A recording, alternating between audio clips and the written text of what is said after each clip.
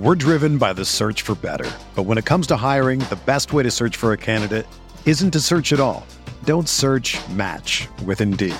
Indeed is your matching and hiring platform with over 350 million global monthly visitors, according to Indeed data, and a matching engine that helps you find quality candidates fast.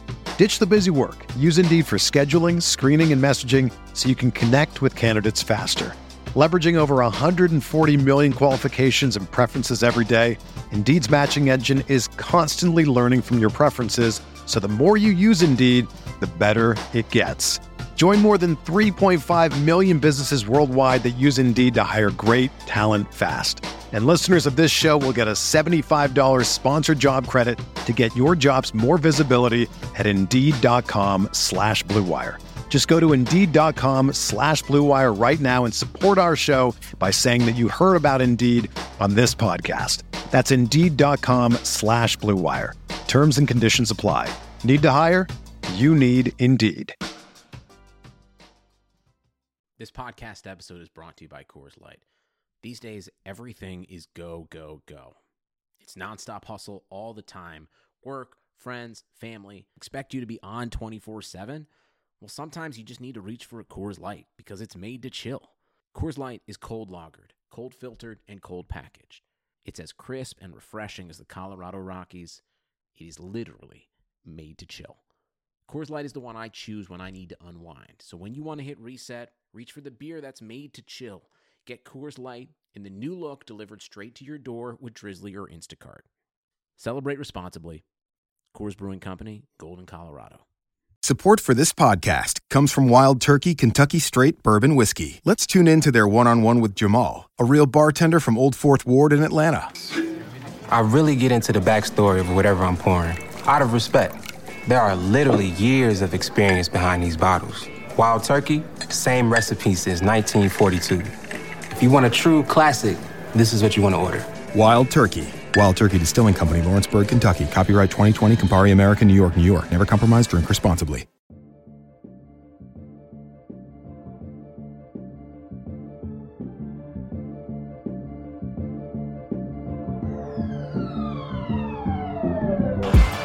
Anthony for three.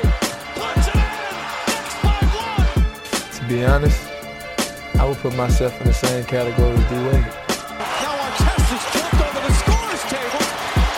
Artest in the stands. This man was a bona fide scrub. He can't play.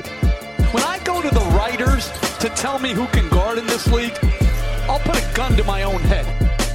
Welcome to the RotoWire NBA podcast. It is Thursday, August 29th. Nick Whalen here with Alex Barutha. Since the last time we've talked, Alex, Dwight Howard is now a Los Angeles Laker. We'll start with that. A few quick news items to get to before we dive into some gambling stuff, some ADPs as early drafts are underway. But I think the last time we recorded, DeMarcus Cousins had torn his ACL as we were recording. So we kind of got a chance to react to that live. At the time, we knew that the Dwight Howard rumors were out there. I think they were also considering Gortat. They were considering Joakim Noah. Mo Spates as well. I'm shocked they didn't go in that direction, but they picked kind of the lesser of four evils, I guess, in my mind, in Dwight Howard. It does seem like, from what I've read and what I've heard, there were a lot of people that would have preferred Joakim Noah for the Lakers, and I understand that. I do too. I think there's probably a little bit less risk with Joakim Noah. I think the potential reward with Dwight Howard is a little bit higher, even if there's only like a 10% chance you get that reward. Yeah, I agree. I think this really just comes down to like locker room stuff, because I'm pretty sure Dwight Howard can still play at like a very passable NBA level, like fringe starter. I don't really have any doubts about that. Like, I know his mobility isn't what it used to be with his back and all that, and he's down 20 pounds, man. His mobility is going to be better than ever. And I mean, there is some on the court stuff with like demanding post ups or whatever, but like you said, the ceiling is definitely higher with Dwight Howard. And I mean, I guess the question is, do you think, I guess a lot of this stems from Anthony Davis not wanting to play center. Right. And you need some depth then at the position. If you assume Dwight and JaVale are splitting time at center, then like that's not a bad, I mean, that's a pretty good option then for them. All things considered, yes. I mean, I as I've said over and over, like I still believe in Dwight. I know I think you really can't even put into perspective like what the off-court issues are at this point. I mean, the way he's talked about, it's like he is like a multi-time like convicted murderer. Right. You know, like all the headlines and whatnot are so negative. It's like this guy has really never done anything all that bad. He just seems to be a guy that other players don't like. Right. And my argument to James when he was, berating Dwight Howard yet again was like the Lakers are already going to be a catastrophic locker room situation. You already have JaVale McGee. You already have Rajon Rondo. LeBron, who, for as good of an on-court leader as he is, I think there are still some questions as to, his leadership style under certain circumstances, especially when he has a team that maybe isn't one of the top 2 or 3 best rosters in the league. We've kind of seen that be combustible. Like, I just think adding Dwight Howard to the mix doesn't make it all that much worse. This isn't like a team like Milwaukee or Denver or, I don't know, Utah, Portland, some of these teams that have continuity that you kind of think of as cohesive units. Bringing in Dwight Howard for a team like that would be really risky. Right. You would potentially ruin that chemistry. The Lakers don't have any chemistry to ruin. So to me, like, why not just throw Dwight Howard into the mix? You already have this combustible group of individuals. I don't think the chemistry was going to be all that great in the first place. So to me, it's worth that risk. Right. And they signed him to a non-guaranteed deal. Right. Like, he's being paid, I think, is it by the day? More or less. Yeah, he's like a day laborer. He's just like at the unemployment office, and if they let him in the building that day to play, he's able to play. That's the other thing. There's no commitment here. I think maybe the risk is that another team signs Joakim Noah or Mo Spates or whoever was option 2 here. Right.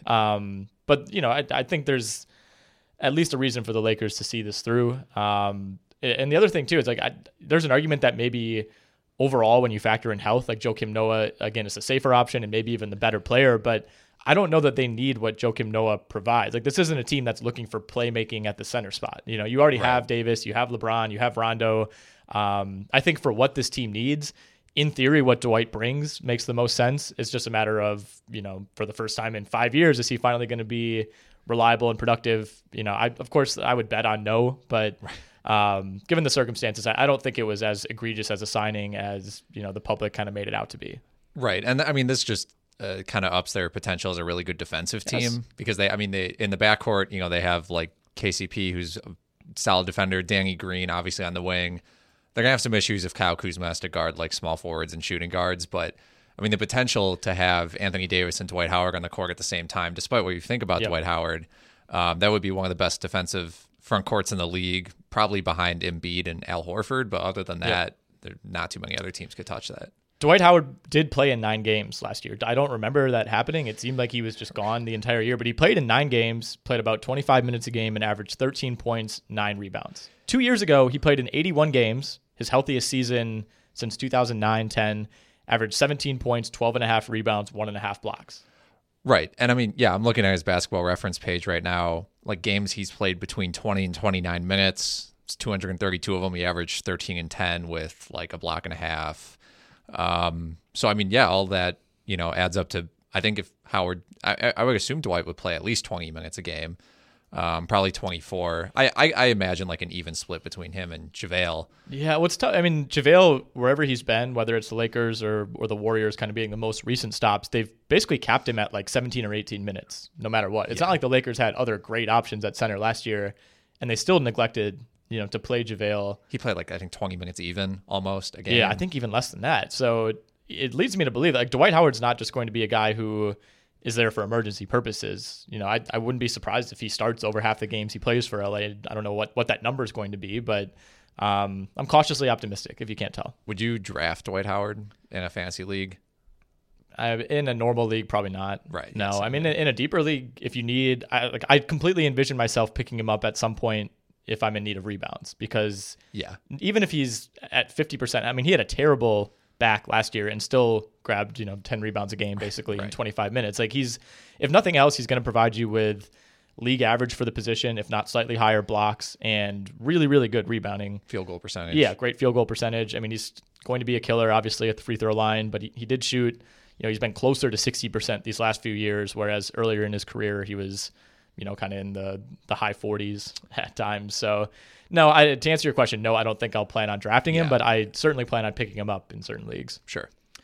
A couple other news items that came through this morning. A strangely busy day as August 29th go in the NBA calendar. Wilson Chandler, confirmed cheater. He will be suspended 25 games. I wrote in the note on the site that, there's a chance he could appeal. Maybe it'll be changed. Doesn't seem like that's going to happen based on the NBA's statement today, based on what we read in the Woj article. Seems like it's pretty cut and dried. He used a substance while he was recovering from an injury. I think when you hear PED, at least I still think of like Barry Bonds. Right. Like Wilson Chandler's just like shooting up. He's getting huge. Like, no, I mean, almost always in the NBA, especially when guys have a PED suspension, it's recovering from an injury, right. Things like that. But he came out with the usual. I didn't know, it was a substance that was recently added to the list. Mm-hmm. And then Woj kind of like backhandedly was like, yeah, this substance has been on the list since 2015. So I don't see this one getting reversed. So 25 games for Wilson Chandler. Yeah, I mean, there's really not that much to look into. I mean, he really just didn't have a good year last year. So like the fact he was trying to do something to get back to his former self makes sense. From the Nets perspective, I thought it was kind of weird that they signed him anyway. I didn't think he was going to play that big of a role, maybe just more of like a veteran presence. But, I mean, this is, I guess, more of an opportunity for guys like Taurean Prince, Rogians Kurucs. Maybe some Zanan Musa action. Yeah. David Nwaba, maybe. Did not know I think he's on the Nets. All right, sure. I'll believe you.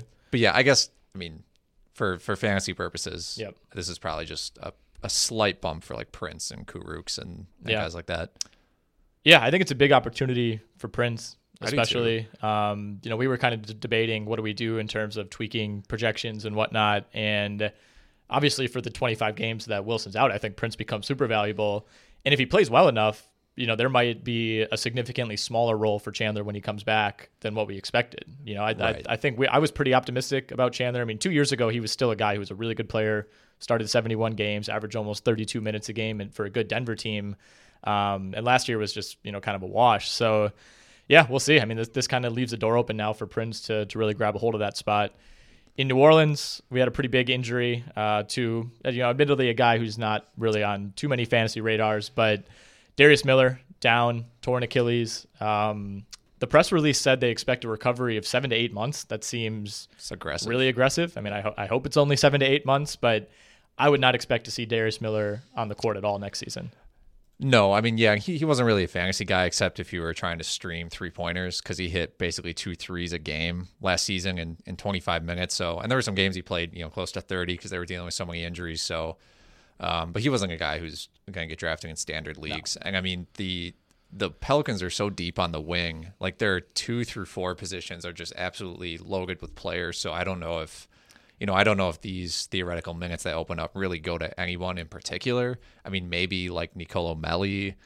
Yeah, we really don't know much about him. I mean, and this was going to be a really, really crowded wing rotation. Yeah. So, if I hate to even use the word silver lining with an injury, but like at least it kind of clears that up a little bit because Miller, like you said, was a guy who, I mean, if you didn't follow college basketball, you probably don't really know a whole lot about him, but he's worked his way into becoming a really reliable, kind of 3-and-D wing.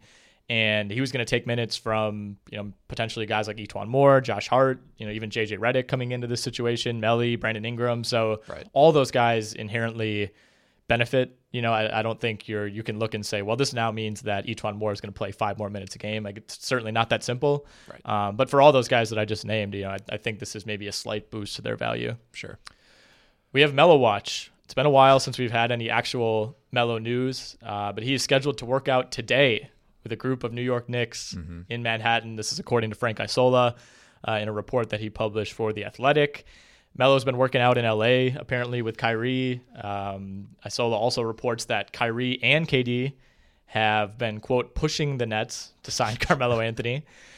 They're the ones who gave Wilson Chandler PEDs. Right, exactly. Awfully suspicious. I think that the Chandler thing sets up perfectly because, I mean, the Nets, like, it's not like they have this massive hole all of a sudden. We just named a couple guys that they can have to fill in, but, it at least, like, brings it into the public conversation. It actually makes more sense for the Nets than the Knicks, I think, because we already kind of saw what the pull that Kyrie and KD have on the Nets by having them sign DeAndre Jordan, despite having a more than passable center in Jared Allen, who essentially is just as good as Jordan, or depending on who you talk to. Some people think he's better, but so, I mean, if any of these two teams have a better chance of signing Carmelo, I actually think it's the Nets. I think so too. And I mean, the other part of this is New York already signed like 4 power forwards this summer. Yeah. Like it would be an affront to Bobby Portis and Julius Randle if they signed. It would make no sense. I mean, they're loaded with, you know, average to below average players at every position. They don't need Melo. But yeah, Melo is allegedly going to work out for the Knicks in informal 5-on-5 sometime in the next week or two. Hasheem Thabeet also expected to be there. So I think the only player that the Knicks need less than Carmelo Anthony is probably Hasheem Thabeet. Probably. They have Mitchell Robinson. They have all those guys that they signed. That would make no sense at all, but it is the Knicks, so something to consider. Last thing I want to talk about, this isn't really news, but FIBA World Cup gets underway this weekend, Sunday at 7:30 a.m. Central Time for us. Okay. Czech Republic at USA. I will almost certainly not be watching that live unless something terrible happens. All of the USA's pool play games are at 7:30 a.m. our time. 8:30 Eastern. Sunday, Tuesday, and Thursday are the opening round games. I think we'll probably just watch those on delay. They've all been very available to stream, which has been nice. But my question to you, how much would it matter to you if Team USA doesn't win this tournament? Not really that much. I mean, they are. It's just not the. This is what the C team, the D team, arguably. It's like a C- team. C- team. Like it would be great to, as long as they're competitive, I think that's really what matters. Like if they got bounced like pretty badly by a bad team, I think then it would matter. I mean, arguably, but I don't usually put too much stock into stuff like FIBA or the Olympics unless it's really, you know, our top players there, like our all NBA players there, guys like that. So it wouldn't matter too much to me. I think Team USA should still win just based on the talent and the depth. Yeah. I mean, you can look at the other rosters. You know, Serbia is the one team I think that people look at as maybe the biggest threat. There are a few others. You know, Greece has Giannis. Other teams have 2, 3, 4 NBA caliber players, but usually that third or fourth guy is, you know, a borderline roster guy. And then, you know, your 5 through 12 are just not NBA players whatsoever. Like, the thing you can say about Team USA is even if the talent at the top is not super elite, it's still very good, but it's not LeBron, it's not Harden, it's not Curry. They go 12 deep with rotation players, like starting caliber players in the NBA. So to me, there's really no excuse. I get the continuity, and it's tough to value, you know, what playing together for 6-7 years like Team Australia actually means. But at the end of the day, I think in the past I've cared more about this tournament. If it was the Olympics, I think it would be a bigger deal. Right. But I think as long as Team USA qualifies for the Olympics, which obviously they'll do, that's kind of the bigger concern for me. Like snapping the 78-game losing streak last week, I don't know. I didn't really care. No, I agree. Okay, so ADPs. Right. Early ADPs are out on Fantrax. You've been doing several best balls. We have one coming up. When is that? Sunday it starts. Okay, Sunday. That's a deep one, 20 teams. 20 teams, slow draft. So yeah, I'm sure we'll be updating on Twitter with that. But you went through and combed through all the ADPs and kind of made a couple lists of guys who are maybe too high, guys who are too low, guys who are kind of right in the middle that we'll discuss. So I'll kind of let you take it from there and start with whoever you want. Sure. And we'll probably do an article on this, kind of more of a deep dive. But and it's also important to consider that ADPs don't change based on like format. So if you're in a points league, the ADPs are going to be the same as if you're in a roto league. So that's something to consider. But I guess to kick things off with someone I think is too high is Kawhi Leonard. I mean, this is a tough one because I think the end of the first round in fantasy drafts this year is just, it's brutal. Like you don't want to pick there because most of the guys in that end are great talents, but they're injury concerns. Like Kawhi, he played 60 games last year, and he was the 22nd ranked player. Or should we assume that he plays more games than that? And even if he plays 60, 65 games, is he going to be a better player than he was last year? Like production-wise, he's on a better team now. And so like it's hard to, you know, theoretically like pass up Kawhi Leonard or even Paul George at that spot, who might miss a month of the season, to draft someone like, you know, Andre Drummond or something like that. But I'm just not sure that that's a risk worth taking. He's never played more than 74 games. That was 2016-17, the year that Zaza stepped on his foot in the playoffs, and that kind of sent him on this path that he's been on these last 2 years. 69 combined games the last 2 years. Obviously, Toronto was as conservative as they could be. The general expectation seems to be like the rest of Kawhi's career. That's just how it's going to be. I don't think he's going to be a 60-game player the rest of the way. I think that'll, I don't think this is necessarily an Embiid situation. Like, it wouldn't surprise me if he played 70 games this year. It would surprise me a lot if he played 75 or 77. Right. But I think he'll creep into the mid to high 60s. But the thing with Kawhi is he might be the best player in the NBA. He's still always kind of been a step below everyone else. I think his reputation as a player is maybe preceding his actual fantasy production. Right. Obviously last year he was 27 points a game, 7 rebounds. That's great. But when you compare him to guys like Harden, Curry, even Russ, Davis, LeBron, like 3.3 assists for a guy who's a frontline top 5 player in the league is pretty low.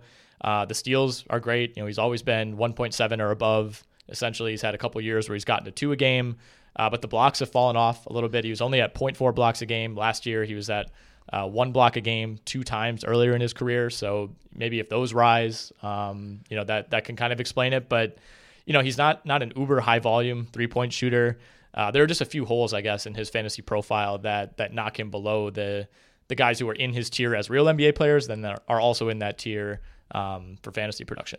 Yeah, I have to agree. It's just, like I said before, it's a rough spot to pick in a draft. Yep. Because if you're like 3 picks earlier, you could just grab Damian Lillard and feel pretty good about it. Yeah. I don't know. A couple of these guys, maybe I'll just go 3 at a time if you want to grab a guy who you think is interesting out of the list. Vucevic, ADP of 17. Mike Conley, ADP of 34. And Victor Oladipo, ADP of 59. I think all of those are a little high. Do you think one of those is more risky than the others? Weirdly, I think Vucevic is safe. We in our rankings for just kind of standard, 8-cat roto, right, we have him at 30, which is maybe a little bit low, but 17 is really high. I mean, I would say like there's a very good chance he could do what he did last year, but I don't know if that's in the Magic's best interest. He never really played that well before. It was a contract year. He's not that young of a player where you kind of keep predicting this ascent. Right. So I certainly wouldn't take him at 17, but of those 3, I think Oladipo is probably the most risky. I think based on what you've read, about his rehab and his comeback, I don't think this is something that's going to affect him the rest of his career. I think he'll be good, but that team made a lot of changes this offseason. Bogdanovic is gone. Lamb is in. Warren is in. Brogdon is in. They don't need him necessarily to be that two-way hub that he was 2 years ago when he had that incredible fantasy season. Right. It wouldn't surprise me if they ease him back in. I know Kevin Pritchard said in an interview a couple weeks ago that they're going to be as cautious with him as possible, resting back-to-backs, things like that. So even if he comes back at, say, December 15th and he's ready to roll, I think the best case scenario is he plays 60 games, and it wouldn't surprise me if he plays considerably fewer than that. And at that point, if you're getting into the 50s or even the 40s for games played, obviously 59 is way too high. Yeah, I mean, with 59 based on ADP, you might be able to swing Jason Tatum or Otto Porter, someone like that in that range that you feel confident is going to play 75 games. And with Vucevic, I mean, he played 80 games last season. That's not what he normally does for his career. I mean, even if you include last season, since 2012-13, he's averaging 69 appearances. Mm-hmm. So he's probably not going to be this healthy again. I don't think his points or rebounds are going to increase. I think drafting him at 17, I understand positional scarcity. If you just want a center, I get it. But at the same time, I mean, this is drafting him 17 assumes he's going to basically have the exact same year. 3 more guys. Lonzo, ADP of 68. Marcus Morris at 77. What? And Jarrett Allen at 80. I'm all in on Jarrett Allen, so I won't argue on that one. Okay. But Morris? Marcus Morris at 77. So this one's crazy to me. I have this highlighted in red and black as if you draft him here. This is an aggressive highlight. Yeah, I mean, this ruins your team. His best fantasy finish ever in his career was 83. So you're assuming now that he has the best year of his career on the Knicks. And when he was the 83rd ranked player, he played 36 minutes a game. Can you think of an explanation for this? Like, what is, if you're making the case for why you're taking Marcus Morris 77th, like what is the case?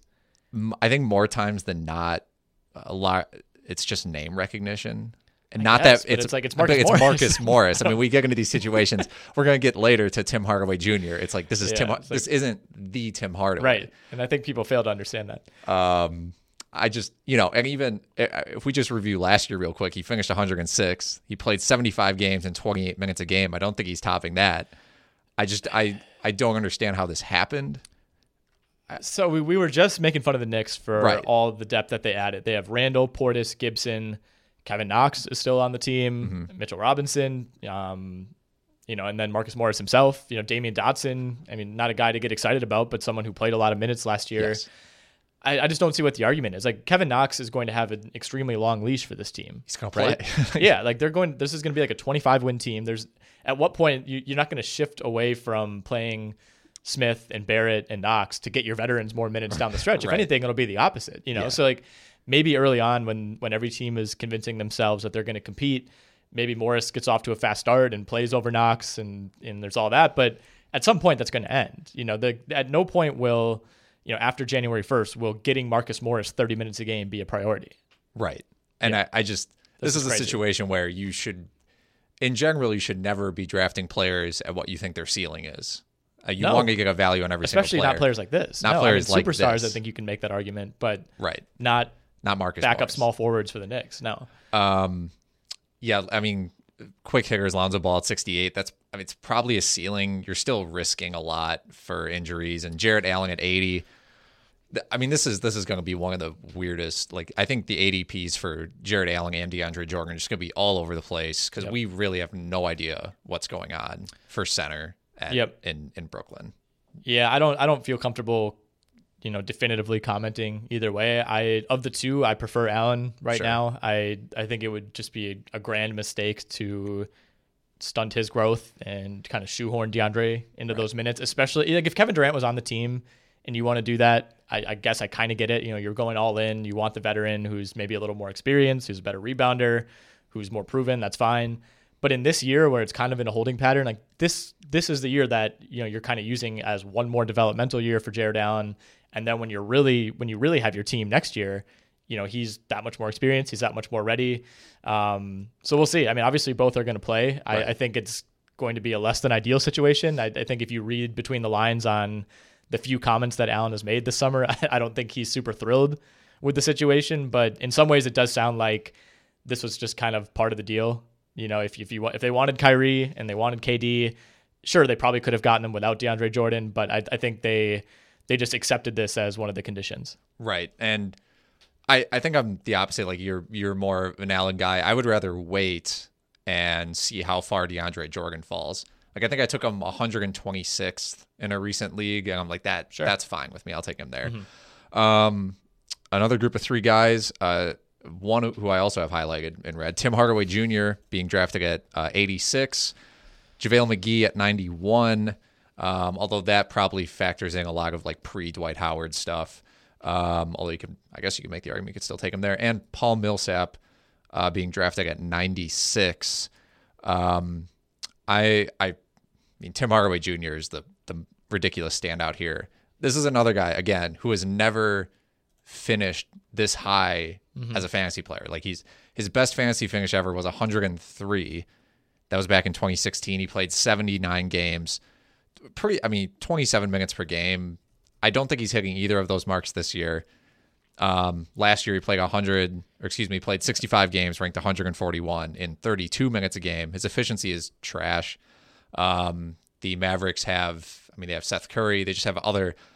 They have so many other options in the event that Tim Hardaway Jr. is not playing well. Yeah, which is a very likely event, I would say. Right. I don't think I didn't get the impression, at least, that he made the greatest impression on Rick Carlisle last year. I mean, there is a big hole, to be fair, at small forward in Dallas. You have DeLon Wright and Brunson at point guard with Doncic as kind of the other option. Then you have Doncic at shooting guard with Seth Curry. You have Porzingis at power forward. You have Powell and Kleber at center. So they're set at 4 or 5 spots, but the 3 is the one that's still kind of a wild card. And I mean, they just re-signed Dorian Finney-Smith And I think they probably like what he brings on defense more than they like what Hardaway brings on offense. Yeah, I mean, I think they just had to get Hardaway to make the money work in the trade, right? I mean, he was just they never really wanted Hardaway. No, they didn't. Yeah, and I think that's something to consider too. Yeah, that might be even crazier than Morris, to be honest. 86. That's crazy. Okay, so JaVale at 91. JaVale at 91. I mean, he was the 58th player last year, so like this is probably a fair ADP, but the Dwight situation just it complicates things. You're assuming a lot of things drafting him at 91. You're assuming Dwight plays consistently fewer than 20 minutes a game. You're assuming Anthony Davis gets no minutes at center. If Dwight gets let go, you're assuming again that Anthony Davis still plays very few minutes at center. You're assuming JaVale is healthy enough to play 75 games and that he would have the same usage as last season. Yep. Even though the team is much better this year. I mean, this late in the draft, if this is your 10th or 11th pick, I can understand it. This is not the type of risk I would like to take at 91. No. I mean, Kyle Kuzma played 15% of his minutes at center last year too. So they have, you probably don't want to be running Kuzma at center for the most part, but they have other options, and you also don't want to be running JaVale McGee out there 28 minutes a game, which, they went out of their way to not do that last year. So I agree. I mean, 91's not nearly as egregious as some of these others, but that's a little bit high for me. Another group of three, Jeremy Grant at 100, Schroeder also at 100, and Bogdanovich at 106. I think we can talk about Grant and Millsap, who you mentioned before. He was at 96 in tandem because they're kind of going to work against each other. I wouldn't say I was surprised that Denver brought Millsap back. I mean, he was in some ways their big addition in free agency, picking up that expensive option. I think it was $20 million. He's not worth that. I think they know that. And they added Jeremy Grant via trade. I do wonder, this came after they re-signed Millsap. I do wonder if they knew what was going to happen with OKC. They probably didn't go into free agency thinking OKC is going to have a fire sale. Nobody did. I do wonder if they would have just not re-signed Millsap and then done the Grant trade anyway. I would like both of these players' values probably a lot more if that were the case. I think eventually, I think we're to the point like Jeremy Grant might end up starting for this team by the end of the year. Millsap is still very productive. He kind of had a resurgent year last year after dealing with that hand-wrist issue that limited him to 38 games 2 years ago. And he's still very good. He's very efficient for an older player, but I mean, his minutes these last few years have gone 34 a game, 30 a game, 27 a game. I think that trend continues. He's probably closer to 25 this year. Right. And, Jeremy Grant probably takes a step back as well. He was kind of a mini breakout player last year. And, Denver being so deep is really not ideal for fantasy purposes. This is a great tandem to have in real life, of course. Yes. But it's really tough to evaluate both of these guys in tandem. I agree. I mean, for Millsap, he played 70 games last year, 27 minutes a game. That ranked him 92. If you're drafting him at 96, you're basically assuming he has the same exact season. I wouldn't bet on that, especially given how deep the team is. For Jeremy Grant, he played 80 games last year, which is a lot, 32 minutes a game, ranked 69th last season. Dropping him to 100 obviously makes sense, but, unless he's going to play small forward, power forward, and center, that's the only way he can probably get over to get 28 minutes a game. He probably needs to play all three of those positions, and I think he can. I think he can actually. They have do so that. much depth at all three spots. It's tough. Especially if you think Michael Porter is going to be a factor, that basically rules out small forward. Right. They also have Torrey Craig. They also have Gary Harris. Will Barton's there. Will Barton. Yeah. Right. Exactly. Beasley. And Mason Plumlee's probably going to play his 20 minutes a game. Yeah. So I just wouldn't draft Jeremy Grant in a standard league. I wouldn't even consider it. If it's a 16-team league, you want to take him with your last pick. Yep. Okay. Millsap played exclusively power forward last year. Grant played exclusively power forward last year for what it's worth. This is just, again, not the risk I would take at this point. Minimal upside here. You're banking on injuries. You're banking on a lot of weird stuff happening. Schroeder at 100. I'm just not a Schroeder guy in general. Sure. So I don't know if I've ever drafted him, but I think the case for that is Chris Paul gets traded at some point, and it's still a little bit complicated because then obviously Shea kind of shifts into the forefront, and it would somewhat depend on what you're getting back for Chris Paul. With that type of trade, it's not just going to be picks. It's going to be multiple players to match salary. So that could complicate things.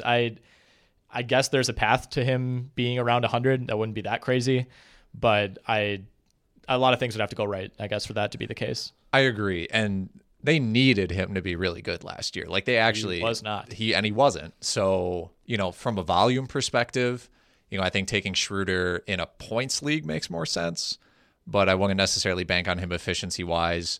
Again, probably better risks you can take at that point. And then Bogdanovic, I mean, I like Bogdan. I think he should be playing more than he does. I think he can play 3 positions. It's just they signed Trevor Ariza. They have Harrison Barnes at the 3. They're another team that, the Kings just got weirdly deep this season at the wing way. and the forward spot. Buddy Hield's locked in for 30 minutes. This is just not, there's not that much upside here. There's more upside for like dynasty leagues and deep leagues, but in a standard league, I'm not sure I would just take the chance on Bogdan. Our final group of 3, 2 of which are highlighted again in devastating red and like black. A Halloween theme, man. Tristan Thompson being drafted at 109, Trevor Ariza being drafted at 121, and Al-Farouq Aminu being drafted at 125. So judging by how you highlighted these on the document, I'm guessing that you think Aminu at 125 is the least egregious? By far. And I think Thompson at 109 is the most egregious? Yes. Okay, let's hear it. I mean, obviously Thompson's too high at 109, but I've been somewhat of a defender of his for fantasy purposes, not in real life by any means. Sure. I've seen him botch too many easy lay-ins or dunks off of LeBron passes over the years, but very quietly a double-double average last year, only played 43 games. That entire front court just traded off being hurt. It seemed like him, right. Nance, and Zubac, just over and over and over. But I don't know. Or no, it's not Zubac. Who's the other one? Wow, I'm also blanking on this. Zizic. Okay. Thank you. I knew that was wrong as soon as I said it. All those guys are still on the team. Yes. I think Nance, if you're talking future priority, should be the guy. But even last year, they were kind of hesitant to deploy him as much as they should have. I don't know. I can't really mount a sane defense for this. I'm not saying Tristan Thompson is undraftable, but you're drafting him at 109.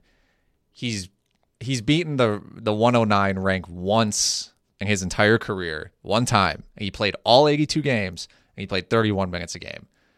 The amount of I don't know what would have to happen for Tristan Thompson to reach those marks again. There's no reason. I mean, health-wise, unlikely he plays 82 games. Role-wise, no reason for him to play 30 minutes. He's averaging under 1 assist, steal, and block per game for his career. Well, see, and that's the problem. Like, he can average a double-double, and if you need some rebounds in a head-to-head league, I get it. But he's just giving you literally nothing else. Bad free throw shooting. Not even great percentages, right? Considering the type of shots he's taking. He's 53% last year. I would almost rather take like Ed Davis here. I kind of sneakily like Ed Davis this year. Like if Gobert misses 20 games, he's going to be a monster. Ed Davis plays 40 minutes. Yeah. And then Trevor Ariza. I was listening to a podcast and I heard one of the Kings beat reporters say that Ariza might not be an every night guy. That was enough for me to be like, well, drafting. I won't draft him. Why did he sign there? It's locker room presence. I don't know. I thought he did this exact same thing last year where he left a great team in Houston to go sign in Phoenix. And like 5 games into the year, he was already like leaking things to the press. Like, this is terrible. Why did I do this? And now he did it again. Like, right. I know Sacramento's not Phoenix, but at least in Phoenix, there was like opportunity for him. Like you could say like, we're probably not making the playoffs, but I'll be that veteran guy. I'll still play 30 minutes a night. That's not even the case here, right? You listed with Bogdanovic, you have him who, he plays the 2 and the 3. You have Harrison Barnes. You have Buddy Hield who plays some 3. Bielitsa. Right, Bielitsa. I mean, they've talked about playing Marvin Bagley at the 3. Yeah, I just don't. That made no sense. And drafting him, I think that made little sense from a real basketball perspective, and it makes even less sense to now draft him in the 120s based on that. Right. He needs basically 30 minutes to hit this rank. And last season, he played a lot of minutes on the Wizards who needed him to like handle the ball. Not going to happen this year. Yeah. Career high assists with the Wizards. Can probably skip over Aminu for the most part. I have no thoughts on Aminu. No thoughts on Aminu. Okay. we're transitioning to the guys who are probably ranked too low. Draymond is being drafted at 47. Jason Tatum is being drafted at 53. And Jaren Jackson Jr. is being drafted at 72. So we have Draymond at 18 in our Roto rankings. I will admit that's probably a little bit higher than I'd like. We've tweaked the formula a little bit to kind of compensate for especially unique players like Draymond, Ben Simmons, Russell Westbrook, guys like that. But I do think there's a pretty good chance we get at least 85% of finals Draymond next year. Right. It's tough to measure what the motivation level will be for this team. I would think that there will be a decent amount, at least by Warrior standards, like probably the most that they've had since like 2016. And Draymond is going to play a ton of minutes. He's by default the second or third best playmaker, facilitator on this roster. I think he's going to be in for a spike in rebounds, in for a spike in assists. I think his defensive stats will maintain at the very least. And I mean, there's an outside chance that he gives you more made threes. At this point, we are now 3 straight years of 31%, 30%, 29% from three. I'm never expecting him to become a 39% three-point shooter like he was during the 73-win team. Like, that's gone. But if you're playing in a league that counts made threes, I wouldn't be shocked if by default he just needs to take more, given the other players on this team not having Klay Thompson to space the floor, not having a lot of those veterans that they've been so comfortable with these last couple of years. I mean, we've kind of joked around about Alec Burks, being a huge piece for this team, but that's kind of where they're at. When the way that they went all in on that core, and then to see Livingston, Iguodala, Durant go out the window, even guys like Jerebko, who like weirdly would probably be a good fit on this team. If Curry is out of the game and it's D'Angelo Russell, Jacob Evans, Alfonso McKinney, Draymond, and Willie Cauley-Stein, Draymond is like the second or third best shooter out of those guys. So they like, even though he might only shoot 31% from three on the year, I think he's just going to have to kind of jack them for spacing reasons. Right. And yeah, like you mentioned, ranking him 18 seems high, but then you think about the roster. I mean, if Curry gets hurt, or excuse me, if D'Angelo Russell gets hurt, then Draymond becomes backup point guard, right? Or point guard. Curry moves over to shooting guard. If any of the two centers, Willie Cauley-Stein or Kevon Looney, get hurt, then Draymond is going to play more minutes at center. I mean, there's a possibility he has a career year. It's not off the table. Like, age-wise, it won't make a ton of sense, but you look at this roster, and I think it's important to consider, over the past 5 years, his fantasy finishes best to worst are 6, 16, 17, 23, and last year 60. So him being a top 25 fantasy player is not even close to being out of the question. In fact, it could arguably more likely than him being outside of the top 25. So him being drafted at 47 is I mean, I understand the injury risk and last year, but if you can get him in the third round, you should feel pretty good about that. And that he should be available based on this, he should be available right now in almost every league in the third round. So you mentioned Tatum at 53, and you also noted that he's beaten this ADP both years of his career so far, 47 and 50 the last 2 years. It's hard to imagine him taking any step back. I mean, right? How would that be possible? It would not be possible. I think there is a scenario in which you can just kind of take Kyrie's production out and then just replace it with Kemba's. And then you say, like, well, why should we expect Tatum to make this major leap? It just feels like he's going to. I know that's like a terrible argument, but everything is trending in that direction. I think there were reasons, within that team why he wasn't comfortable being the second guy last year. And I'm not even all that concerned about the loss of Al Horford, because he just wasn't that much of a scorer, wasn't that much of a rebounder, So if anything, maybe that's an argument for Tatum to grab some more boards. I don't know. But it just feels like he's going to be in a position where everyone now expects him to be the number 2 option. There won't be resistance to him being the number 2 option. And I think just having that comfortability and that confidence is going to be huge. Would you take the over or the under on 20.0 points per game for Tatum next year? That's really tough. I think we have him at 19.9 in the projections. I might go under, but I think it'll be close just because the Brad Stevens offense, everyone shares the ball. Gordon Hayward should be a little better. The team has the potential to be, the third or fourth seed in the East, and it might not be close. So there could be guys, down the stretch where they might be blowing out some teams. It's possible. I mean, this is exactly what we were saying last year. Yeah. But I don't think he has to be a 20 point. He doesn't have to score 20 a game for this team to be really successful. I'd be very comfortable taking him at around 36, which is where he is in our 8-cat roto rankings. I think that's probably about right. Yeah, and him beating the ADP of 53 the past 2 years, he's been really healthy, and that matters. But even if he plays 75 games, I would assume he beats this. And yep. I think just touching on Jaren Jackson Jr. really quick, he's being drafted at 72. On a per game basis last year, he was ranked 84th, and he only saw 26 minutes a game, and he didn't really rebound that well. Yeah, really bad rebounder. So I would assume as long as he plays 70 games, he could see 32 minutes a game, could see 35 minutes a game. I really don't know. We have him at just under 32, being conservative based on how they handled him last year. But yeah, I mean, anywhere up to 35 or 36 is reasonable. Right. And so taking him at 72, that feels pretty low. He didn't play at all with Valanciunas last year, right? So we'd have no sample size for that. Not that I think it would be dramatically different than his time on the floor with Gasol. Right. I think the fact that he was already a poor rebounder playing alongside Gasol makes me think that I'm not too worried about Valanciunas stealing boards from him because there just aren't that many to steal. Yeah, is Jaren Jackson Jr. guy average 4.5 boards a game? I don't know. It is weird because the type of player that he is, you'd think would kind of imply that he's a good rebounder, but he just wasn't. I don't really know how to explain it. I didn't watch a ton of Grizzlies games when he was healthy last year. But I mean, he's one of those guys that the other stats that he gives you, we have him at over 1 made 3 a game, which the way that he chucked in certain games, I think seems very realistic.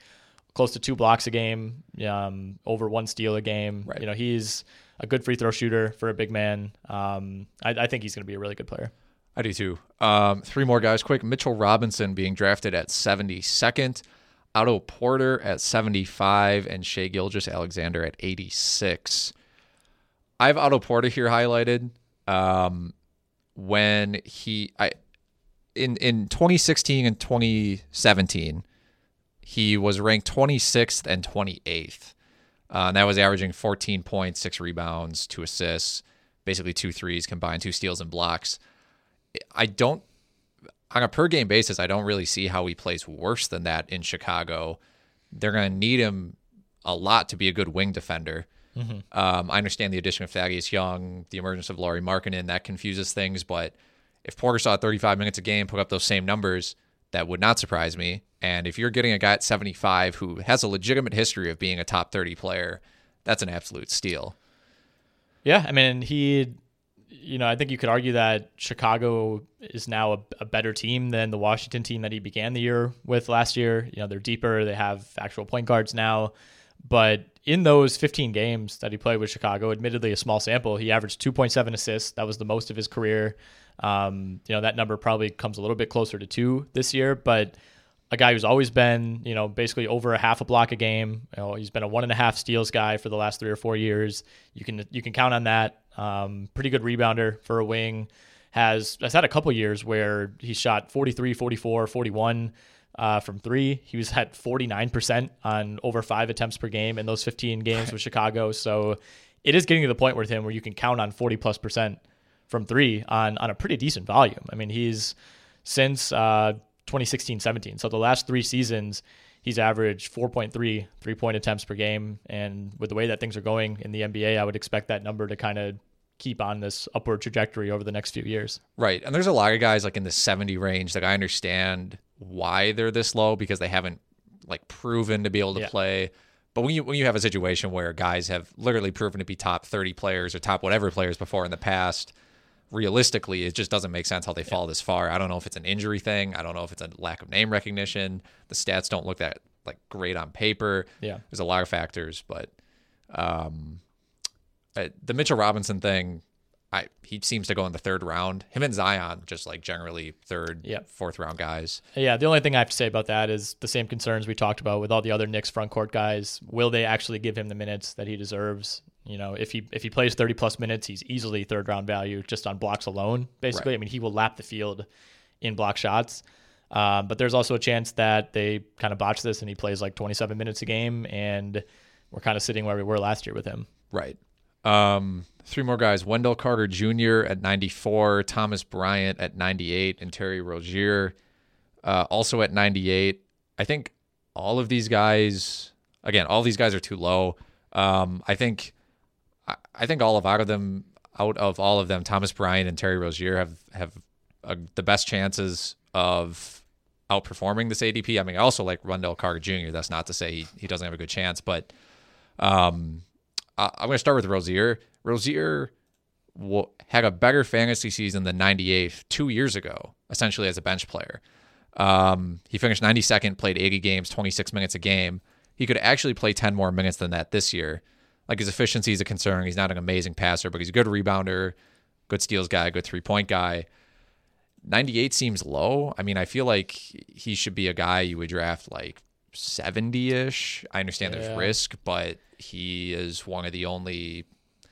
I mean, him and Batum are the only actual like ball handlers on this team. Yeah, I mean, he's kind of fits this like Monte Ellis role. I mean, he's like, I would probably take the under on 40% shooting. He's 4 years in and is yet to shoot 40% from the field in any season. He might triple his shooting volume this year. Yes. I mean, at least double it. I guess he took 8 shots a game last year, so probably not triple, but he's coming in as I am the man for this team. Yep. And sadly, that's probably how the rest of the team feels too, because the rest, there are more veteran players on this team. There are guys who are paid more than Terry Rozier, but you're not going to go ask Nick Batum to have a 30% usage rate this year. And I think Rozier is more than up to the task for that. So I think you're going to get a lot of points. You're going to get a decent amount of rebounds for a point guard. You're going to get some okay assist numbers. He'll probably be up over 1 steal a game, but the percentages are not going to be good. And that's probably what worries me most. Yeah, and then we've talked about Thomas Bryant before, probably second best player on the Wizards, ranked 116th last season, only playing 21 minutes a game. People are drafting him at 98. He could see 30 minutes. Yeah. Wendell Carter Jr. being drafted 94th. He was 118 on a per game basis. I assume that's all increasing. Another member of the Hornets, Miles Bridges, being drafted at 102. Marcus Smart is being drafted at 106, and Jeff Teague is being drafted at 107. Teague here stands out to me. The 42 games last season, it's a complete anomaly, if I can say that word. From 2012 through 2 seasons ago, ranked between 19 and 46. And he still ranked 95 on a per game basis last season. So you're getting a guy who realistically could be a top 50 player if he plays 80 games at 107. Yeah. That's one of the best values on the board.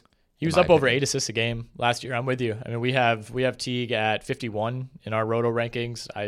And based on the numbers that you just listed from 2011 to 2018, that's maybe even a little bit low. I mean, I'm not super high on the Wolves as an offense just as a team or a franchise in general, but I think they should be a little bit more productive, at least than last year. I think a healthy Robert Covington will help. Obviously you're going to be handcuffed by the type of player that Andrew Wiggins is, but there's an argument to be made that Jeff Teague is their second best offensive player. Probably a pretty strong argument based on the other guys that are in contention. Yeah. So, I think it's pretty realistic for him to return to the type of production that we saw, omitting last year, somewhere between 15 and 17 points per game, maybe 7.5, 8 assists, 3 or 4 rebounds, and those kind of numbers with decent percentages like he's always had, work you into the 40s and the 50s. Right. And I just want to mention like Marcus Smart being drafted at 106. Last year he was 57th, played 80 games. He should see more usage this year without Kyrie there, without Rozier there. I agree. My only reservation with him is last year was a big anomaly for both free throw or field goal percentage and 3-point percentage and field goal percentage or free throw percentage. I'm sorry, I'm completely botching that now after making fun of you. 36% from 3. Before that, he had never been higher than 33, and that was his rookie year. 42% from the field. He had never been higher than 37 before that. Sure. And obviously those are tethered to each other. Part of the reason he shot so well from the field was because he shot so well from 3. If that goes back down, you're maybe in a little bit of trouble, but he does provide you with a ton of steals. Right. And a decent amount of assists too for a guy who you don't really think of, I guess, as a true point guard. I agree. Three more guys. Dragic being drafted at 108. I think that's a pretty similar situation to Teague. I understand like Jimmy Butler being there complicates things, but Dragic is still a starting point guard. His worst rank from those same years as Teague, 11 through 17, was worst rank was 64. Gary Harris being drafted at 114 and Thomas Satoransky being drafted at 118. Gary Harris, obviously the health is a concern, but he's been top 100 on a per game basis 3 times. In 2017-18, he played only 67 games, but still finished 44th. The Nuggets' depth, like we talked about earlier, there's a possibility they try to scale back, I guess, Harris's role to keep him healthy. But at 114, that's unquestionably worth the risk. At 114, I would probably take him earlier. For sure. Yeah, I know we're a little more conservative on Gary Harris on the site. I think I only projected him for 65 games based on the injuries. That's fine. And yeah, and unfortunately, the way that these projections work, like those lack of games played do really affect where guys end up standing. You'll see that with Jimmy Butler or Kawhi, as we mentioned. But I just don't feel great about artificially bumping up the stats to compensate. Right. Gary Harris has played 57, 67, 57 the last 3 years. Sure, he could go play 79 games next year, but like the numbers suggest that he'll probably miss a decent amount of games, and I don't feel comfortable going against that. And like you said, the bigger concern for me is they didn't miss a beat really without him last year. I mean, he's the best player of the Malik Beasley, Monte Morris, Will Barton, Torrey Craig crew, but all those guys are pretty good, and they're all guys who after last year I think expect to get minutes. I mean, Torrey Craig was starting games for this team in the playoffs. You can't just you can't just tell him like, hey, sorry, you're just not playing for most of this year now. Right. I think this is going to be a team that, maybe they'll fall victim like the Celtics did last year to having too many guys, but they're so deep at every position. It just doesn't make a lot of sense for them to throw Gary Harris out there for 34 minutes a night when you have so many other capable options behind him. Sure. And more than anything, I think the ADP doesn't reflect his upside. Like True. there are so many players in this post 100 range that are being drafted before him that have zero upside. Marcus Morris, Tim Hardaway Jr., Tristan Thompson. Like, why are these guys going above Gary Harris? They don't really have a history of being that good. Final 4 guys: Nick Batum at 122, Alex Len at 141, Kent Bazemore at 155, and Ish Smith at 261. I highlighted Ish Smith because 261 is ridiculous. I mean, I assume it's just because he's going undrafted a lot of the times. Yeah. But from 2015 to 2016, I think onward, I may have messed up my notes here, but he's had a history of being like close to a top 100 player before, playing 80 games and 26 minutes a game. 80 games probably a reach this year, but it's possible he plays 30 minutes a game. And he should have a bigger role. I mean, this might be the biggest role of Ish Smith's career coming up, especially if Bradley Beal plays like 60 games or gets traded mid-season. Yeah. I mean, Ish Smith's one of the only capable playmakers on this team. I mean, even if Brad Beal doesn't get traded, I think that a Brad Beal trade might almost pose more of a threat to Ish Smith because you might bring a player back who's better than Ish Smith. Right. I think right now it sets up perfectly for him to play 30 minutes a game, right? It's him and Isaiah really at point guard. Yes. And I mean, unfortunately, I think he's just done, as like a productive player. I think it's going to be really tough for any team, even a team like the Wizards, who are in a pretty bad spot here, to justify throwing Isaiah out there for 25 minutes a night. So, I mean, I think Ish could very easily play 30 minutes. The thing with him, I mean, decent field goal percentage for a guy who's as small as he is and kind of has that style, but doesn't really give you anything on the defensive end. He's not a great three-point shooter, in terms of volume. Maybe that changes this year with more minutes. Assists, kind of middle of the road as far as point guards go. I do agree. I mean, 261 is way too low. He's kind of in that category for me with Taurean Prince that we talked about, JaVale McGee that you talked about, where you get to rounds 9, 10, 11, 12. And at that point, I tend to, rather than looking at guys who, I think a lot of people will take like Jarrett Culver and be like, well, maybe he's going to be really good. Maybe he's a great rookie with your last pick. And there's nothing wrong with doing that. But I would rather have, even though Ish Smith's ceiling is pretty low, he's going to play 30 minutes a night. So his floor is pretty high. Like that's somebody I would take just to have on my bench. And when he has a 4 or 5 game week and, James Harden has a 2 game week, maybe you throw him out there. I agree. And that's also how I feel about Kent Bazemore. who I recently just drafted with the final pick in a mock draft. Past 4 years, his average rank is 99, and that's averaging 70 games and 26.7 minutes per game. I think that's a very accurate possibility of what happens this year for the Blazers. Yeah, always a good steals guy. Good steals guy. The Blazers are the roster is so shallow. I mean, any injury to any significant player on this Blazers team is going to be devastating. Yep. And the amount of faith that the Blazers seem to have in Anthony Simons is concerning. Because if he's not as good as they think he is, then CJ McCollum's going to have to play a lot at point guard, backup point guard, and then Kent Bazemore is just going to have to play a ton at shooting guard and small forward. So I really like Bazemore's chances of outplaying the rank of 155. Unquestionably take him with your last pick, in my opinion. So do you want to go through some of these tough decision guys? Is there anyone that really stands out to you? On this list, we have guys like Beal, Zion, Love, Bojan, DeAndre Jordan, LeVert. I don't want to talk about Zion. Everybody's talked about that. I think you, me, and James on our last pod really got into that. I just don't know. We saw 9 minutes at Summer League. I want to wait until we have a real sample. I really wish he was playing for Team USA. I think that would be a lot of fun. Not that that's the greatest theater for this, but it would just seeing him in an NBA setting for more than single-digit minutes would be great. I want to see it happen before we really get in on Zion. Kevin Love's always an interesting one. Always. The per game numbers always look good. I have him as a 20 and 11 guy for next year, but we kind of quibbled over how many games to project him for. I mean, right. We talked about this with Gary Harris. I mean, Kevin Love is the extreme version of this. It would just be shocking if he plays 70 games, let alone 75, 82. The last 3 years have been 60, 59, 22. He's had a year back in Minnesota when he played 18. Really has just never had an extended stretch of health. I guess you could say the middle of his career, he went 77, 75, 77, but that's been bookended by injuries. And it just kind of seems like it's been a cycle these last few seasons that doesn't seem like it's going to reverse. He's lost all that weight and he's still having lower body injuries. Right.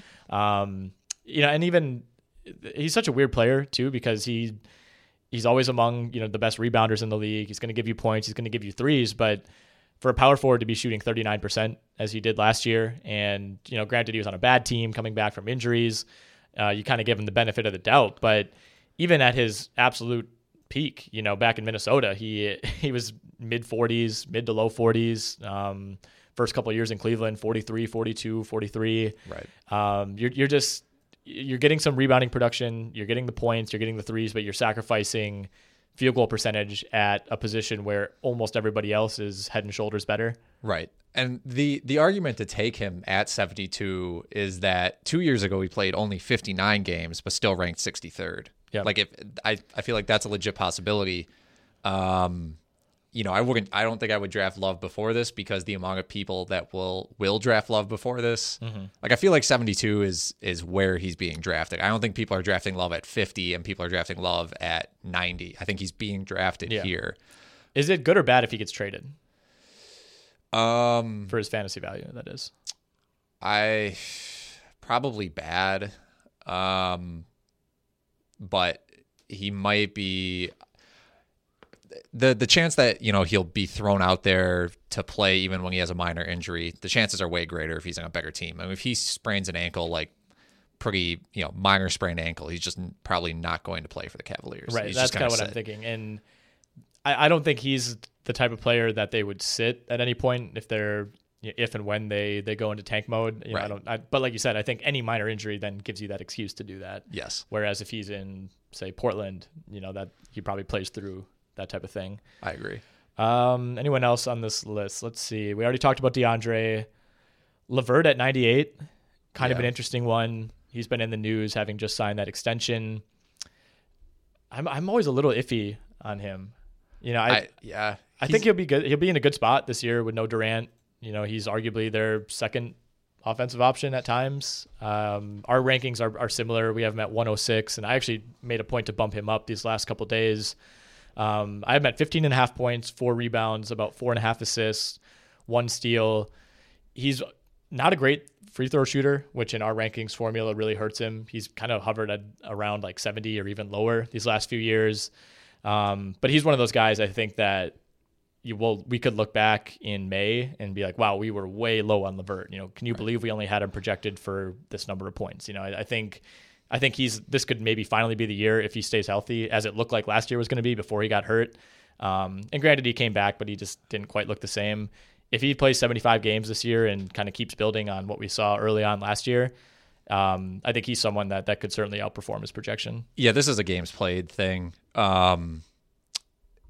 because the Nets really only have 3 like playmakers on this team: it's Irving, Dinwiddie, and LeVert, and they're actually all injury prone. Mm-hmm. So assuming one of them is hurt basically at all times, the other 2 should see bumps in usage, or if 2 of them are hurt, vice versa. I mean, if Dinwiddie and Irving end up hurt at the same time for a stretch of like 2 weeks, LeVert could like fly up the fantasy ranks big time. So I think drafting him at 98 is probably appropriate. Yeah. Yeah. Thad Young at 100. Don't love it. That's too high. Yeah, I would probably take him after this.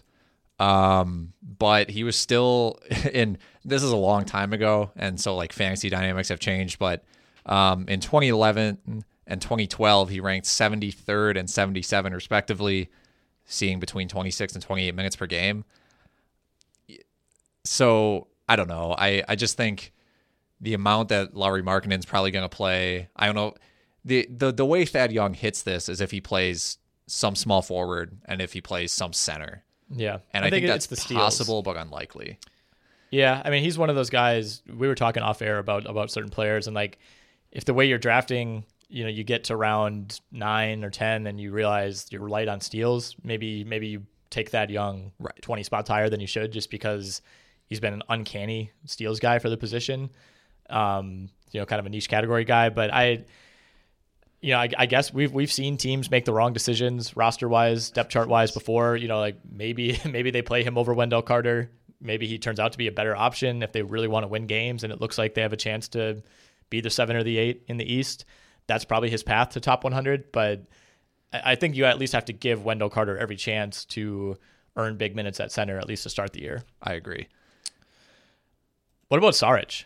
I'm a little low on Saric, I think, at least compared to you this year. He's closer to 150 in our rankings. He's 117 in these Fantrax ADPs. I'm a Saric fan. Like, I think he's good. Like, I probably watched too much processed Sixers basketball, just like I watched too much like rebuilding Lakers basketball, and now I'm still high on like Lonzo Ball and Randall and like all these guys. But 2 years ago he played 78 games, 30 minutes a game. I think that's possible this year, and he ranked 52nd that year. So it might surprise me if he gets to that mark again, because I think the Suns have like a very distinct, well, maybe they don't, but Booker and Ayton are like their guys. Like the offense is probably going to run through those 2 guys. Now, why they added Rubio to the mix, whatever. They still have Kelly Oubre. I mean, they have options. They have Cam Johnson. You never know about Kaminsky. So if you think Saric is going to play close to 30 minutes a game, and you still have that process Saric stuck in your head like me, you're going to just draft him if he's on the board at 117, because if he's your second to last pick or whatever, again, this is a starter. He's probably going to start. He could play close to 30 minutes. He's a decent passer. He's shown upside as like a rebounder at times. So I would take the risk at 117. You want to talk gambling?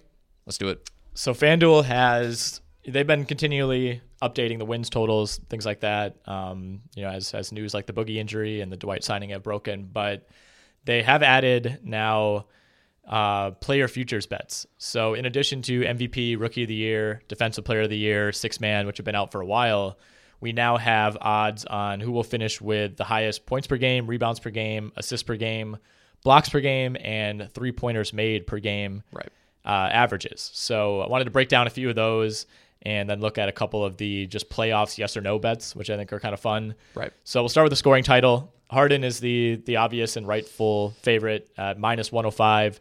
Curry plus 300. Giannis plus 700. AD plus 950. Beal, Booker, Embiid all at plus 1600. Lillard at plus 1900. Kawhi, LeBron, and PG all at plus 2,300. It was really hard for me to kind of make a case for anybody beyond the top two. And, I know throwing Westbrook into the mix in Houston is a massive wild card, but Harden won the scoring title last year by over 8 points per game. So yes. even if you really think Russ and Harden are going to be a terrible pair, it's hard for me to think Harden loses 8 points per game. Paul George was second last year in scoring, and he's just not even really a contender this year, plus 2,300. Not a lot of respect for him, and rightfully so. I mean, I don't really see him as a true contender here. I just thought that was interesting. Anthony Davis, if you're looking for a little bit more value, he's at plus 950 again. He was second in the league in scoring 2 years ago. So, sure. I think a lot of these bets, or a few of them at least, that have really clear favorites. For example, Curry made threes per game. You're basically saying, like, okay, if Curry gets hurt, you have to play at least 58 games to be eligible, which for Curry especially, I don't know, it wouldn't be that crazy given his injury issues. You're kind of just saying, like, all right, if Harden gets hurt, who might win the scoring title? And for me, I think for the value, Davis at plus 950 is the best bet, but I don't really love any of these. No, the first thing you have to do is just disqualify anybody who you think has no chance of scoring 30 points a game. Like there has to be a realistic path to all these guys scoring 30 points a game, because if we assume Harden's going to score minimum 30 points a game. Yeah. And that makes sense for Curry. Giannis, I don't know if the minutes will be there, because Budenholzer's been pretty conservative with him, although it's always possible. I mean, Giannis is such a high usage player. Beal, if he just decides, like, hey, I'm the best guy on this team, I'm going to try to be James Harden, I'm going to shoot 25 times a game, like, I don't care. Like, that's a possibility. I think that's a possibility more for Booker. Yeah. In like a really sad, like, the season's over, I'm just going to go crazy. Like the 70-point game against the Celtics. Like, he just tries to do that for 2 months straight. Yeah, except Booker has, like, he has other options around him. Right. The franchise isn't, like, falling to pieces entirely. Well, entirely. I'll debate you on that, but sure. I would, if we were betting, I would assume Beal. I don't know if I would assume Beal finishes with more points per game than Booker. Maybe. That'll be close. That's a tough one. They've been close the last couple of years. Ben Simmons is at plus 10,000. That's an interesting one. Can you imagine Ben Simmons? Marcus Aldridge at plus 10,000. How does Ben Simmons average 30 points a game? Well, that 3-point shot comes around. Right. All right, rebounding per game. This one, I think I'd have to double check, but I think this is the biggest favorite in terms of top odds versus second best odds. Andre Drummond, of course, is the overwhelming favorite. He is at minus 220. Embiid is at plus 800. Then Giannis at plus 1100. Whiteside at plus 1200. Towns, Gobert at plus 1300. And then you get into DeAndre, Davis, Capella, Cantor, etc. So the last few years, Andre Drummond, his last 6 seasons, he's finished second, first in rebounds per game. Never a guy you worry about missing games. So for this one, like Drummond playing fewer than 58 doesn't seem all that realistic. I don't love, or I don't hate the odds, I should say, on Giannis, Capella, maybe even Enes Kanter, who was 6th in the league in rebounding 2 seasons ago in just 25.8 minutes. Yeah. So there's an argument if maybe for some reason he plays a ton of minutes, he just becomes this rebounding vacuum and has this crazy year. But I mean, for the odds, maybe I like Kanter just because he's at plus 3,400. But this is another one where, like Harden, if Drummond stays healthy, I think he cruises to it. Yeah, I agree. I mean, there's not.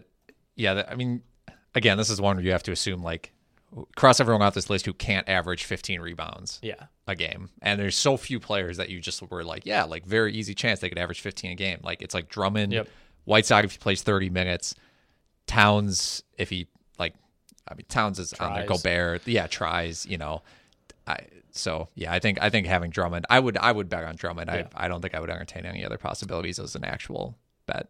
Assists per game. I thought this one was interesting. The favorite is Russell Westbrook. I don't like that. He's at plus 300. He's not a heavy favorite by any means. He's at plus 300. Trae Young plus 350. LeBron plus 360. Chris Paul plus 600. Ben Simmons plus 700. Kyle Lowry plus 1,000. And then basically every other point guard in the league is on that list. Russ, I mean, I guess maybe he's earned the benefit of the doubt to be the favorite. Last 4 years, he's been second, third, first in assists. Sure. So I guess it makes sense. I like LeBron for this one. I think with the amount of point guard that he's going to play for this team, he was up over 9 assists per game 2 years ago. I think he could do that again. I think Trae Young is a really good bet. And then if you look a little bit further down, Chris Paul at plus 600, if he stays healthy for 58 games, he's going to have the ball in his hands quite a bit more. I think there's a chance he has something to prove. Ben Simmons plus 700. Beyond that, I don't think anyone outside of those top 5 of Russ, Young, LeBron, Paul, and Simmons really has much of a shot. Right. I think the key here is this player has to be almost the only legit playmaker on their team. Well, you can get Rozier at plus 10,000. So there you go. For that reason, I like Trae Young. No one else on that team is making plays. And we already saw how great of a passer he was last season. I don't expect that to decrease. And they have a better team around him. Yep. Blocks per game. Mitchell Robinson, the rightful favorite. I think he's close to a lock if he gets the right number of minutes and inherently the right number of games. He's at plus 150. Miles Turner plus 290. Gobert plus 360. Then it's Davis, Whiteside, Lopez, Embiid, McGee, and Jaren Jackson, who's at plus 3,400. My dark horse is Hassan Whiteside for this one. Plus 1,100. Pretty good odds. He did average 3.68 blocks in 2015-16. That was the highest per game average at the time in 15 years. Theo Ratliff back in 2000-2001. So since 2001, no one has averaged more blocks in a single season than Hassan Whiteside.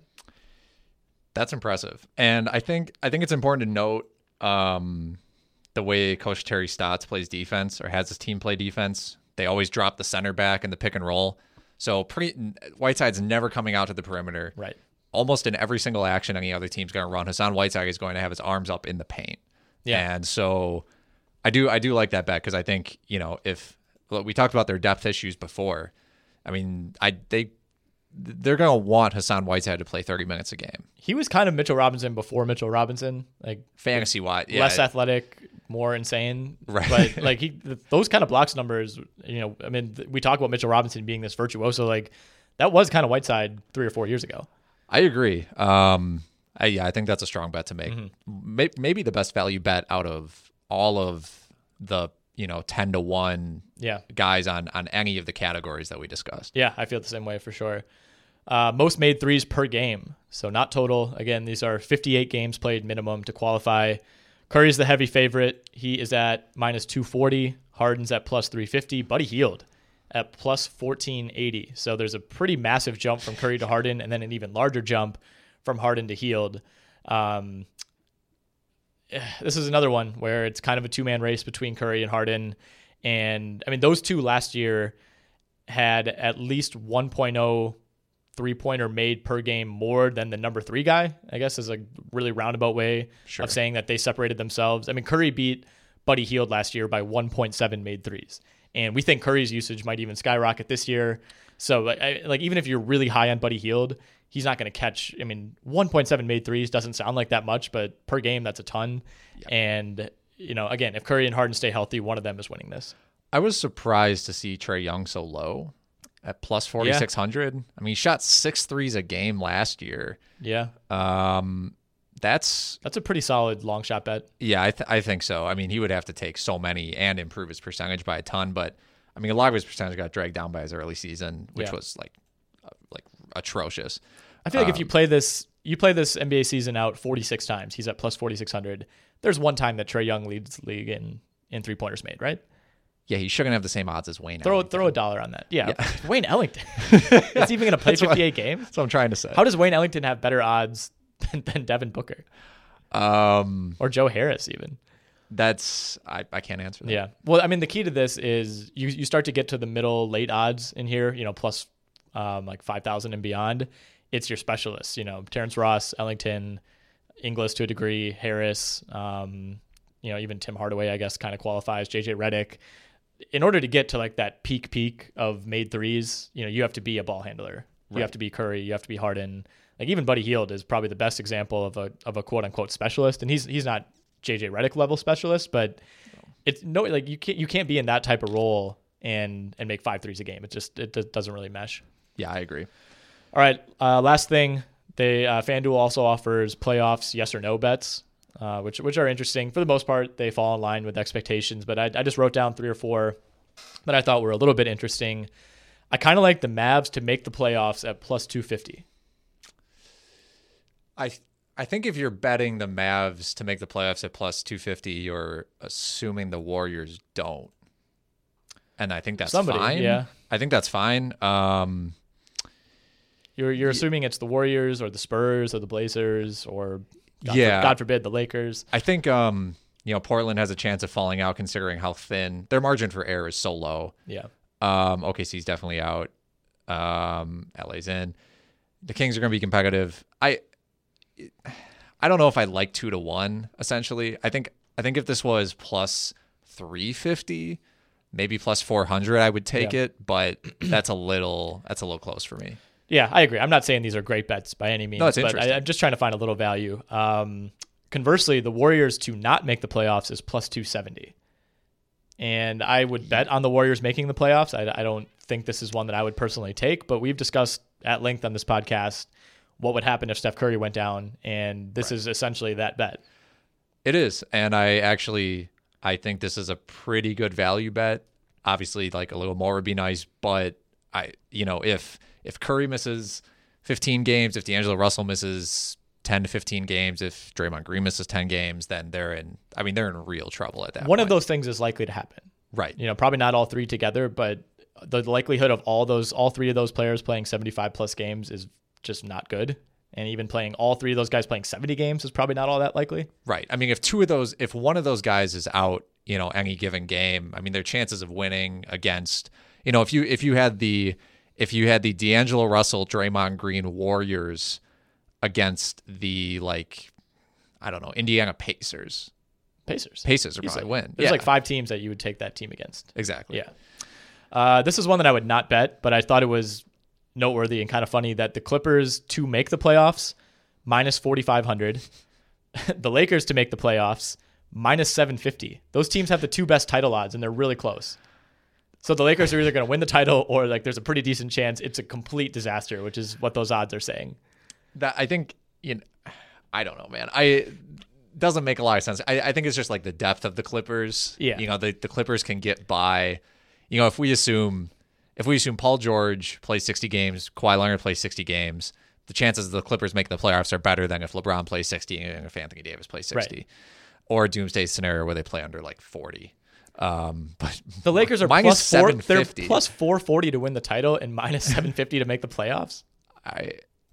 That's hilarious. I mean, it's accurate. I mean, it reflects the attitude of what people think of the Lakers, I think, really well. Right.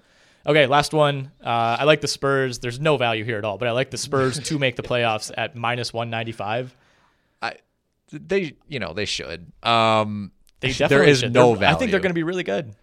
I can't say for certain that they'll be really good, but you just can't bet against Pop. Their over-under is 46.5. They've never, under Pop, lost or won fewer than 47 games, ever.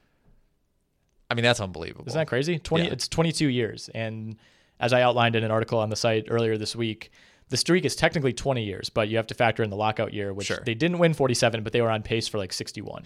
Right. So they almost won 47 in the lockout year. Crazy. Eventually that's going to end. All streaks do, but it doesn't seem like this is the year where they add DeMarre Carroll, which I weirdly feel good about. This is the only team he could join where I would say that's a great pickup. Plus you get Murray back. Yeah, you get DeJounte Murray back. Derek White looks like a considerably better asset now than he did this time last year. I'm always high on the Spurs. Most people are, but I think I think they could surprise some people and kind of be in the battle for the 3 or 4 seed.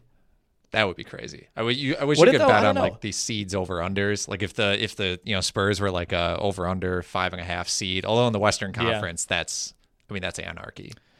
Well, you can get number 1 seeds. You can bet which team will be the 1 seed on FanDuel. Right. You can't bet what seeds other teams will be. Yeah. But reading into those odds, the Spurs have the 8th best chance at the 1 seed. Sure. And they're considerably behind teams like Portland. Portland is plus 1,600. Golden State's plus 1,700 to get the 1. San Antonio's plus 5,000. I feel like they're closer to that team than they are Dallas, New Orleans, Sacramento. I agree too.